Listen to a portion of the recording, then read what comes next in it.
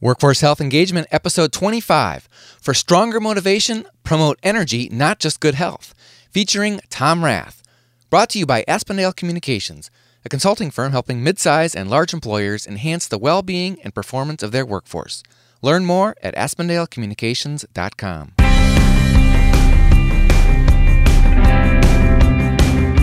Welcome to Workforce Health Engagement, a show exploring strategies to improve your employees' health and productivity and to protect your bottom line.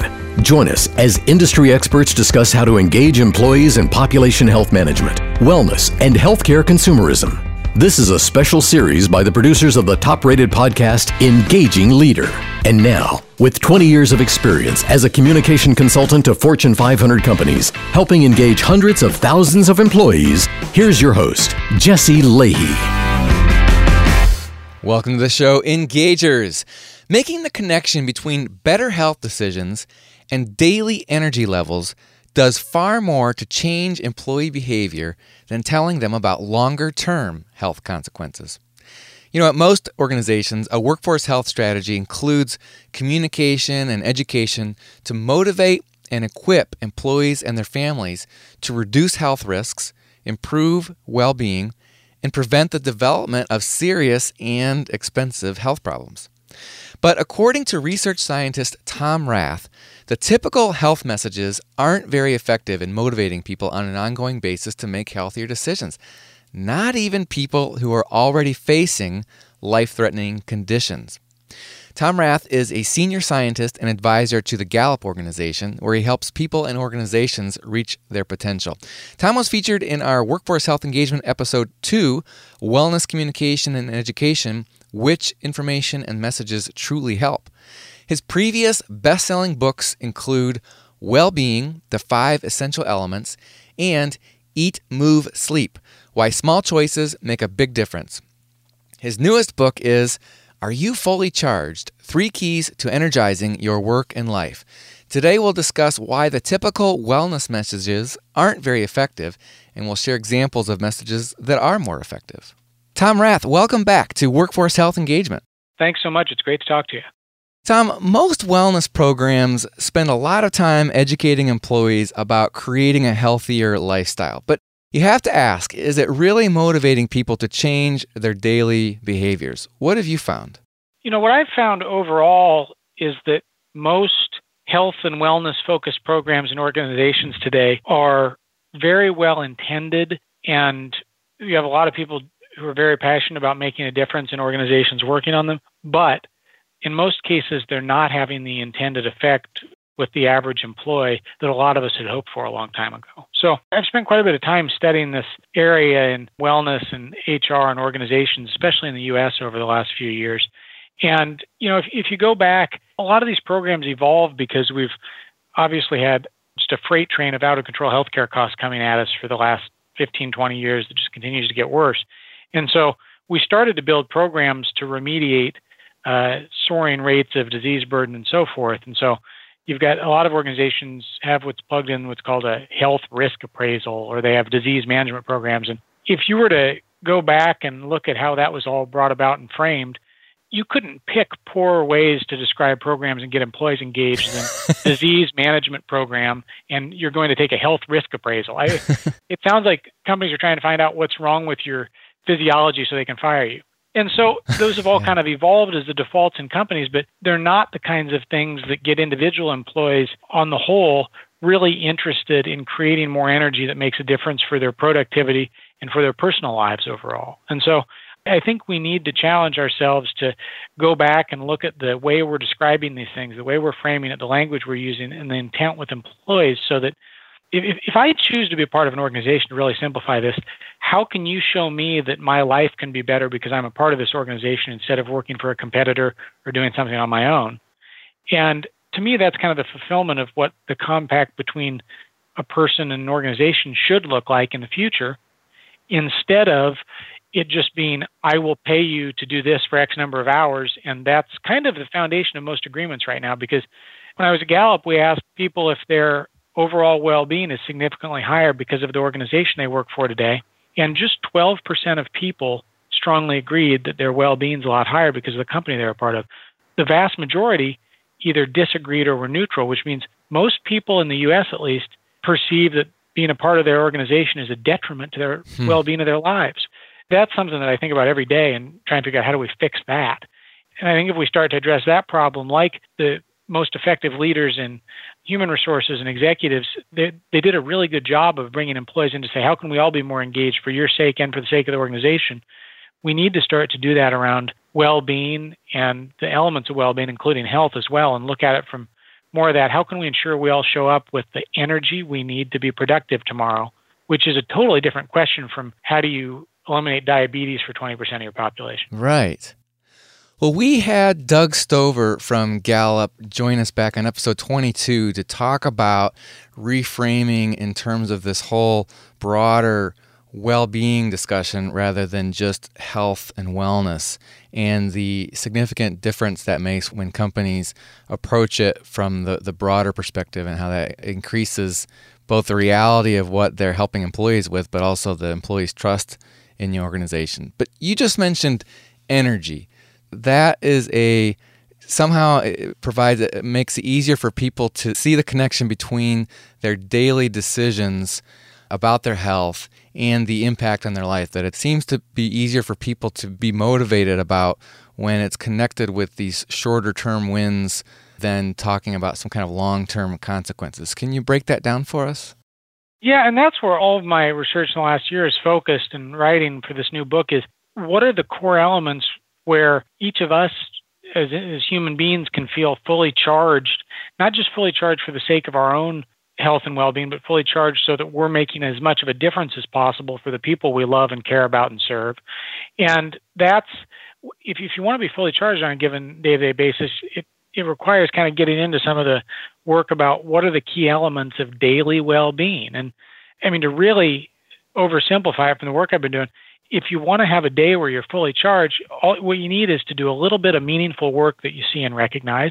You need to have a lot more positive than negative interactions, at least 80% positive. And you need to think about how the way you eat and move and sleep continues to create a cycle of more and more physical energy, so that you're putting that first in order to be more effective for other people, instead of putting your own health on the back burner just so you can get more done in a narrow focus. I'm wondering whether personal energy is an intrinsic motivator that appeals universally to all types of people, or is it just people like you and me, Tom, that would motivate us to make a change in our daily behaviors? You know, that's one of the best questions I've heard or thought about in a while, because it's an intrinsic motivator when you go deeper in the thought on it. Because on the surface, if you see somebody who's always working out first, if I kind of had this stigma when I entered the workplace, well, if I go work out in the middle of the day and I'm the one always being the most active and I say I need to get enough sleep, so I'm not going to be the first one there at 7 a.m, that sends a different message than kind of the achievement orientation in organizations for other people, right? Mm-hmm. So I think it requires a little bit of shift in our thinking to say, if your goal is to do as much as possible for other people in this world, which let's say that's a mutually kind of altruistic, intrinsic goal we agree on, then it's not actually selfish to put your own health first based on everything I've studied. It's not selfish at all, because if you don't get a good night's sleep, if you don't get some activity early on in the day, and if you eat really poorly, there's no way you can be as good a teacher for the students in your classroom at 2 o'clock in the afternoon. There's no way you can be as good a spouse, as good a parent, as good a leader or manager in the workplace if you're not doing those things well on a regular daily basis. I was just thinking about how to take this message about energy and make sure that it motivates people. Are you familiar with Henry Murray or David McClellan, who were contemporaries of Abraham Maslow and did related research on psychological needs? Yes, real familiar with McClellan's work in particular. So I was thinking about the impact or power motive that he identified, that said that one of the key motivations when people want to have an influence on other people or make a difference in their lives. So even if it's not that maybe I care about my energy, but as you just described, you talk about how that makes a difference in your ability to influence other people or make a difference in their lives. You know, you want to have the energy to deliver that presentation that impresses the audience, or inspire your kids to pursue their dreams, or innovate the next iPhone that changes the world. You got to make sure you eat, move, and sleep appropriately. Right. And that does, I think for a lot of us who have kind of grown up with this thought about just trying to be as altruistic and do things for others every day, it requires getting over the part about, is it selfish to put my 8 hours of sleep and my exercise ahead of other things that are demands of a day? But the more you do that, the more you can do for other people. That's clear to me from my personal experience. It's clear to me from my research that essentially putting your own energy ahead of other things is a precursor to doing as much to influence and help other people. Now, some in our listening audience, I think, might be skeptical about it, not talking about health risks and this is going to help you avoid cancer or heart attack. But that when we say that talking about people's mortality or threats to their mortality, it's a poor motivator, I mean, they may be skeptical of that, but not only in your research, but in your personal health and journey, that bears out that even a profound threat doesn't truly motivate a person. Yeah, there are exceptions to everything, as I know as kind of a researcher, but I'm a pretty good example, I think, of most people I've talked to and interviewed that, I currently have cancer in my kidneys, in my pancreas, in my spine, all kinds of areas, and I've been battling cancer for a long time, and I know that the food choices I make, for example, do absolutely either help my odds or worsen my odds based on what I'm doing on a day-to-day basis, but yet it's still not a good motivator at all for skipping the cheeseburger and French fries at lunch today. What is a good motivator is knowing that I need enough physical energy to keep up with my 4-year-old and my 6-year-old when I'm done with work today so I can go out and run around with them outside on a nice day. It's more about finding immediate short-term motivators that are consistent with those long-term goals about being healthier, reducing heart disease, reducing cancer disease burden. But you kind of have to find the short-term incentive to carry you there. So it's easier for me to work on my treadmill throughout the day because I know I need to keep working at 3 or 4 o'clock and have enough energy. And that makes me more likely to do it than knowing that it decreases my chance of cardiovascular risk 20 years down the road. And I think most people understand that piece. So all those long-term goals are absolutely right, and it's important to change those outcomes over time. That's the whole point of what I spend a lot of time talking about and working on. But you kind of have to get people there with a bridge through short-term incentives and thinking on a day-to-day basis. Same thing with well-being. So the typical messages about long-term health consequences aren't as effective in motivating people to make sustained changes toward a healthier lifestyle. So I'm just thinking, if you're the vice president of HR, what kinds of messages or motivations would be more effective? If we sort of play say this, not that. Typical message might be stick with a daily exercise regimen. It may help you prevent cancer several years down the road. What's a more effective message to send people, Tom? Well, a more effective message than just that kind of a broadcast to people would be, we're starting something new, and start it with the person who's the leader who's broadcasting it, whether that's a VP of HR or a CFO, whoever it might be, we're starting a new thing where we're doing stand-up meetings for 15 minutes, or we're going outdoors and encouraging people to get out and walk around more to get some activity throughout the day, or we're putting in stations that people can try out on a hour-by-hour basis where they can walk while they work. There's a company in the documentary that we're working on in Minneapolis who not only do they have treadmill desks and stand-up, sit-down desks available to all their employees, but they even have meeting rooms where in the middle of the winter in Minneapolis, you can go have a walking meeting indoors with 4 treadmills facing one another, which I'd love to have that set up. Yeah. But I think companies need to set some good examples there. And a lot of it honestly just starts with leaders. I met recently Doug Conant, who was one of my heroes as a leader, old CEO of Campbell's Soup. And, one of my favorite stories from him was the way he just, for a couple hours a day at their headquarters, he'd put on his white tennis shoes with his suit and just walk around the campus and talk to people for several hours each day. And think about the 2 messages that sent about the interactions and social piece with colleagues, and then also about just getting some activity and being somebody who leads by walking around. It's little things like that show people, through example, what is possible and what is valued. A lot of it's about what's valued by the organizational culture, right? If you have an executive group or a CEO who's saying, we want everybody to have health and well-being, and we want everybody to do all these healthy things, and then they're not doing any of those things themselves, it might even do more harm than good to try and tell people you care about their well-being. Yeah. So it's one of the rare places where it's not like, the strength stuff I've seen and been a part of with strengths and development. You can get a little grassroots team of 10 people in a small division of a big company in Cincinnati who are excited about doing something there. But with some of these health and wellness and well-being programs, they really do need more lead by example and advocacy at a high level than I've seen in other cases. Tom, we've been talking a lot about your newest book, Are You Fully Charged? 3 Keys to Energizing Your Work and Life. But you also this year came out with a brand new edition of Eat, Move, and Sleep. Tell us what's new in that book. Yeah, when we stepped back and looked, one, we had to update a lot of information around eating, moving, and sleeping because unlike management research, health research is moving so quickly in a good way, a lot of progress. So we updated it with all the new information on the latest research in health. But we also added a whole new chapter and section that specifically, it just speaks to the very focused topic of how do you create well-being in organizations. So there's a section specifically for leaders of organizations, a section for wellness champions and people in HR, and a section for managers who manage people and what do you do at a team level like that.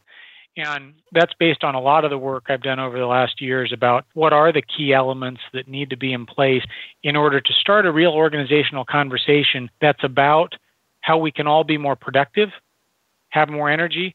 And if you think about this, step back for a minute, there's no reason why we should go home from work in a poor physical state than when we showed up in the morning. But most of us do. Nobody wants that. I would like to go home with a little more energy and a little healthier at the end of the day instead of a little worse off, which is the default right now. That's right.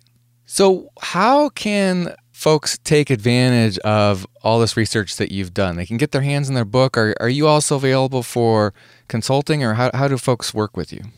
Yeah, I've spent a lot of time not only working on the books and documentary, but also writing articles and speaking and working with organizations who are really serious about making a difference, especially in that area of health and well-being. So it's pretty easy to connect with me or find any of those things on the website. And I think that the documentary we've been working on, I hope, that's on this topic of Are You Fully Charged and all about meaning and interactions and energy, I'm hoping that'll help maybe a little wider audience in an organizational context to be able to learn from some of the best minds and researchers in this field. What I'm most passionate about is there are so many really smart and amazing academic researchers, from my colleagues at Gallup to people at major universities across the country who have done really groundbreaking work in the last 10 years that I don't think enough people know about yet and are applying inside their organizations.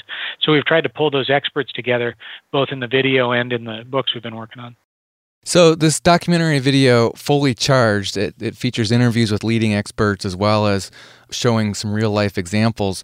You also have a mobile app that's coming out. How do you pronounce that? Wellbe?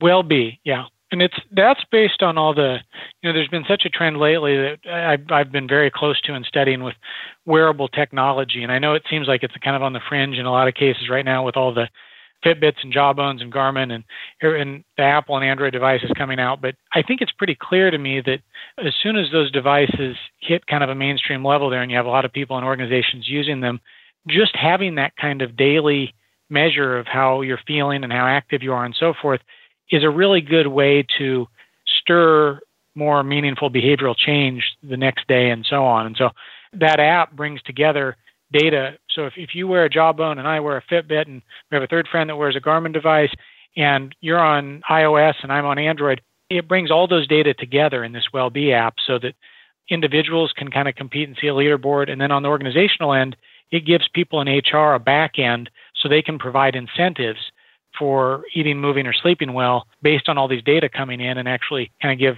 immediate gift cards you win to Amazon or whatever it might be for the people who have shown the most improvement. So it turns the typical mindset of incenting and rewarding around disease state once a year to rewarding behavioral change on a daily basis on the back end of that app.